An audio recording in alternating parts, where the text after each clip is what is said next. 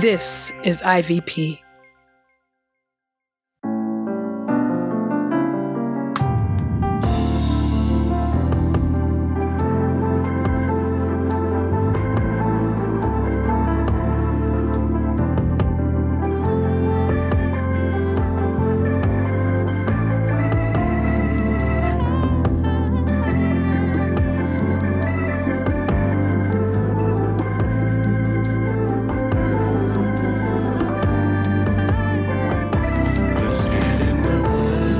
You're listening to Get in the Word with Truth's Table. Your word is truth, your word is life. Presented by InterVarsity Press. Your word is truth, your word is life. A daily audio Bible podcast read by Dr. Christina Edmondson And Ekemini Uwan. Let's get in the word today. God's got something to say. Let's get in the Word, and may the Word get in us. Open our eyes that we may behold wonderful things in your Word. Old Testament reading. 2 Samuel chapter 2 through 2 Samuel chapter 3 verse 5. Chapter 2. David is anointed king. Afterward David inquired of the Lord, "Should I go up to one of the cities of Judah?" The Lord told him, "Go up." David asked, "Where should I go?" The Lord replied, "To Hebron." So David went up along with his 2 wives, Ahinoam the Jezreelite, and Abigail, formerly the wife of Nabal the Carmelite. David also brought along the men who were with him, each with his family. They settled in the cities of Hebron. The men of Judah came, and there they anointed David as king over the people of Judah. David was told, "The people of Jabesh-Gilead are the ones who buried Saul." So David sent messengers to the people of Jabesh-Gilead and told them, "May you be blessed by the Lord, because you have shown this kindness to your lord Saul by burying him. Now may the Lord show you true kindness. I also will reward you, because you have done this deed. Now be courageous and prove to be valiant warriors, for your lord Saul is dead. The people of Judah have anointed me as king over them." David's army clashes with the army of Saul. Now Abner, son of Ner, the general in command of Saul's army, had taken Saul's son, Ish-bosheth, and had taken him to Mahanaim. He appointed him over Gilead, the Geshurites, Jezreel, Ephraim, Benjamin, and all Israel. Ish-bosheth, son of Saul, was 40 years old when he began to rule over Israel. He ruled 2 years. However, the people of Judah followed David. David was king in Hebron over the people of Judah for 7.5 years. Then Abner, son of Ner, and the servants of Ish-bosheth, son of Saul, went out from Mahanaim to Gibeon. Joab, son of Zeruiah, and the servants of David also went out and confronted them at the pool of Gibeon. One group stationed themselves on one side of the pool, and the other group on the other side of the pool. Abner said to Joab, "Let the soldiers get up and fight before us." Joab said, "So be it." So they got up and crossed over by number 12 belonging to Benjamin and to Ish-bosheth, son of Saul, and 12 from the servants of David. As they grappled with one another, each one stabbed his opponent with his sword, and they all fell dead together. So the place is called the Field of Flints. It is in Gibeon. Now the battle was very severe that day. Abner and the men of Israel were overcome by David's soldiers. The 3 sons of Zeruiah were there, Joab, Abishai, and Asahel. Now Asahel was as quick on his feet as one of the gazelles in the field. Asahel chased Abner without turning to the right or to the left as he followed Abner. Then Abner turned and asked, "Is that you, Asahel?" He replied, "Yes, it is." Abner said to him, "Turn aside to your right or to your left. Capture one of the soldiers and take his equipment for yourself." But Asahel was not willing to turn aside from following him. So Abner spoke again to Asahel, "Turn aside from following me. I do not want to strike you to the ground. How then could I show my face in the presence of Joab, your brother?" But Asahel refused to turn aside, so Abner struck him in the abdomen with the back end of his spear. The spear came out his back. Asahel collapsed on the spot and died there right before Abner. Everyone who came to the place where Asahel fell dead paused in respect. So Joab and Abishai chased Abner. At sunset, they came to the hill of Amath near Giath, on the way to the wilderness of Gibeon. The Benjaminites formed their ranks behind Abner and were like a single army, standing at the top of a certain hill. Then Abner called out to Joab, "Must the sword devour forever? Don't you realize that this will turn bitter in the end? When will you tell the people to turn aside from pursuing their brothers?" Joab replied, "As surely as God lives, if you had not said this, it would have been morning before the people would have abandoned pursuit of their brothers." Then Joab blew the ram's horn, and all the people stopped in their tracks. They stopped chasing Israel and ceased fighting. Abner and his men went through the Rift Valley all that night. They crossed the Jordan River and went through the whole region of Bitron and came to Mahanaim. Now Joab returned from chasing Abner and assembled all the people. 19 of David's soldiers were missing, in addition to Asahel. But David's soldiers had slaughtered the Benjaminites and Abner's men. In all, 360 men had died. They took Asahel's body and buried him in his father's tomb at Bethlehem. Joab and his men then traveled all that night and reached Hebron by dawn. Chapter 3. However, the war was prolonged between the house of Saul and the house of David. David was becoming steadily stronger, while the house of Saul was becoming increasingly weaker. Now sons were born to David in Hebron. His firstborn was Amnon, born to Ahinoam the Jezreelite. His second son was Chileab, born to Abigail, the widow of Nabal the Carmelite. His third son was Absalom, son of Maacah, daughter of King Talmai of Geshur. His fourth son was Adonijah, the son of Haggith. His fifth son was Shephtatah, the son of Abital. His sixth son was Ithream, born to David's wife, Eglah. These sons were all born to David in Hebron. 1 Chronicles chapter 3, verses 1 through 4. David's descendants. These were the sons of David who were born to him in Hebron. The firstborn was Amnon, whose mother was Ahinoam from Jezreel. The second was Daniel, whose mother was Abigail from Carmel. The third was Absalom, whose mother was Maacah, daughter of King Talmai of Geshur. The fourth was Adonijah, whose mother was Haggith. The fifth was Shephtatah, whose mother was Abital. The sixth was Ithream, whose mother was Eglah, David's wife. These six were born to David in Hebron, where he ruled for 7 years and 6 months. He ruled 33 years in Jerusalem. 1 Chronicles chapter 11, verses 10 through 19. David's warriors. These were the leaders of David's warriors who, together with all Israel, stood courageously with him in his kingdom by installing him as king and keeping with the Lord's message concerning Israel. This is the list of David's warriors. Jashobeam, a Hekamonite, was head of the officers. He killed 300 men with his spear in a single battle. Next in command was Eleazar, son of Dodo, the Ahohite. He was one of the 3 elite warriors.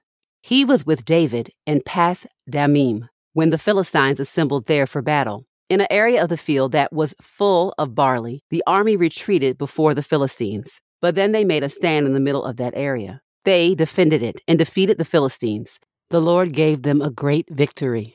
3 of the 30 leaders went down to David at the rocky cliff at the cave of Adullam, while a Philistine force was camped in the valley of Rephaim. David was in the stronghold at the time when the Philistine garrison was in Bethlehem. David was thirsty and said, "How I wish someone would give me some water to drink from the cistern in Bethlehem, near the city gate." So the 3 elite warriors broke through the Philistine forces and drew some water from the cistern in Bethlehem, near the city gate. They carried it back to David, but David refused to drink it. He poured it out as a drink offering to the Lord and said, "God forbid that I should do this. Should I drink the blood of these men who risked their lives?" Because they risked their lives to bring it to him, he refused to drink it. Such were the exploits of the 3 elite warriors. Your word is true. New Testament reading. Luke chapter 17, verse 11 through chapter 18, verse 14. The grateful leper. Now on the way to Jerusalem, Jesus was passing along between Samaria and Galilee. As he was entering a village, 10 men with leprosy met him. They stood at a distance, raised their voices and said, "Jesus, Master, have mercy on us." When he saw them, he said, "Go and show yourselves to the priests." And as they went along, they were cleansed. Then one of them, when he saw he was healed, turned back, praising God with a loud voice. He fell with his face to the ground at Jesus' feet and thanked him. Now he was a Samaritan. Then Jesus said, "Were not 10 cleansed? Where are the other 9? Was no one found to turn back and give praise to God except this foreigner?" Then he said to the man, "Get up and go your way. Your faith has made you well." The coming of the kingdom. Now at one point the Pharisees asked Jesus when the kingdom of God was coming. So he answered, "The kingdom of God is not coming with signs to be observed, nor will they say, 'Look, here it is,' or 'There.' For indeed, the kingdom of God is in your midst." The coming of the Son of Man.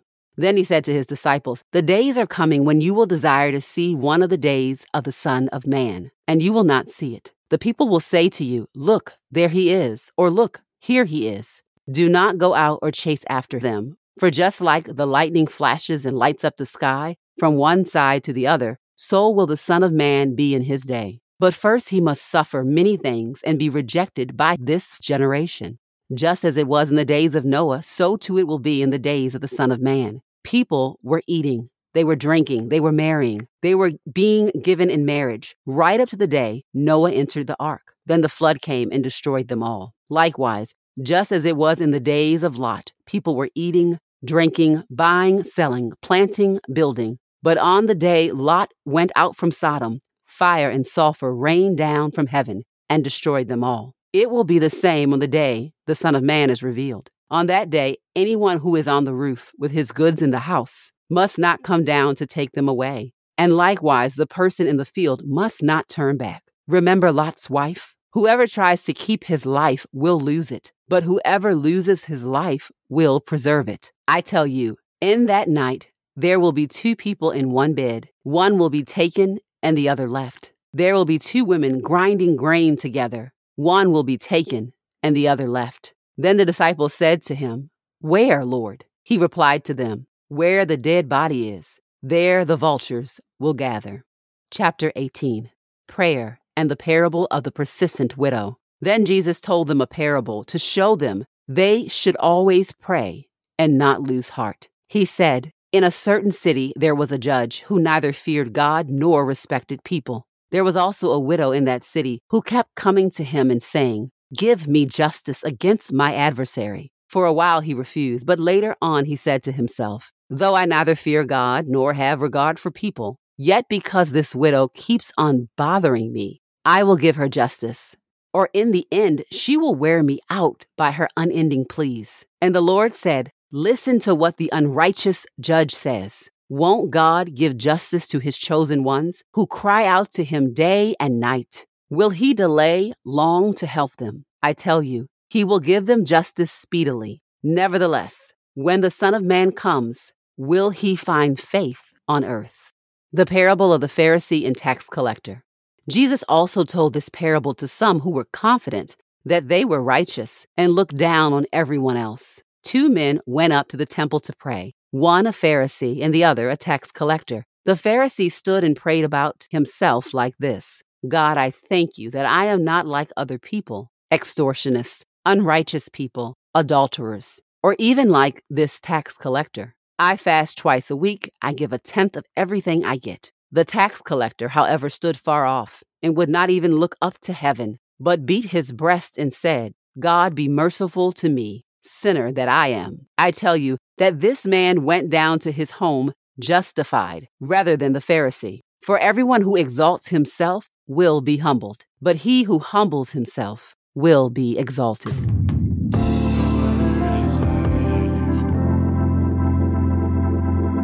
This is the word of God for the people of God. May God add a blessing to the reading of his word. Let us go boldly to God's throne of grace. Gracious and holy and righteous and just God, we thank you, O Lord, for your word, and we, O God, we ask for your ear today.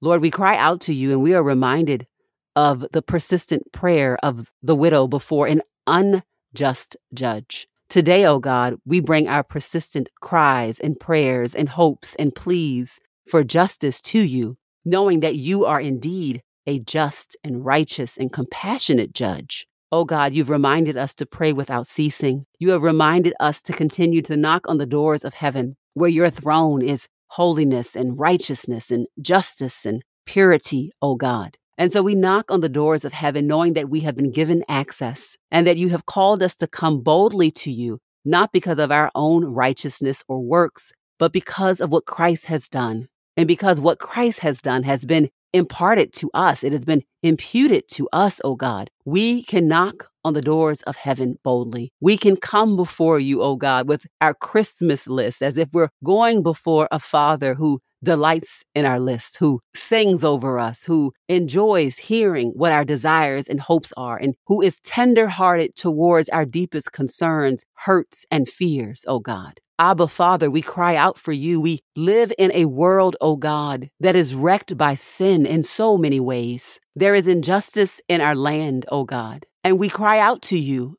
God, for healing. We cry out to you for remedy, for solution, for peace, O God. We cry out for that in all over your world, for this is your creation. We cry out to you, O God, for senseless and wicked and evil violence and gun violence in our land, O God. Lord, have mercy on us. Have mercy on the families of those who grieve, the grieving losses from mass shootings, O God. It should not be this way, and yet it is. And so we pray about things, O God, that are the reality now, crying out for the greater reality that you ensure to us, because you are a God of justice and mercy and healing. There are many who are crying out now, how long, O Lord? And we raise our voices with you to heaven. How long, O Lord? Would you hear your daughters of Zion? Would you hear your sons throughout this world? Would you, O God, hear our cries and pleas as you have heard the cries and pleas of your people? And your scripture has testified to that day after day, that you heard the cries of your people and you said enough is enough. O God, would you speak a holy enough is enough over the violence and injustice in our land, over the apathy and fatigue in our hearts? Would you show yourself mighty to deliver not only our souls, but our bodies? And now, O God, because Christ has been resurrected, you are already at work making all things new. Would you, O God, grant us the faith to have the spiritual eyes and ears to see that work taking place even now, as we continue to hold on just a little while longer. It is in your name that we pray and entrust ourselves to you. Amen and amen. We pray this time of Getting the Word with Truth Table has encouraged us all to not only be hearers of God's Word, but doers. Share your reflections on these scriptures with us on Twitter and Instagram using the hashtag #GetInTheWord and hashtag #TruthsTable. Saints, whatever is honorable, whatever is just, whatever is pure, whatever is lovely, whatever is commendable, if there is any excellence, if there is anything worthy of praise, think about these things, practice these things, and the God of peace will be with you. Go with God. Get in the Word with Truth Table is a production of InterVarsity Press. For 75 years, IVP has created and published resources that deepen lives for Christ to engage the university, church, and the world. Visit ivpress.com for more information. Our Bible reading plan is from BibleStudyTogether.com, and the Bible version is the New English translation used by permission. Sound engineering is from Podastery Studios, and our executive producer is Helen Lee. God's got something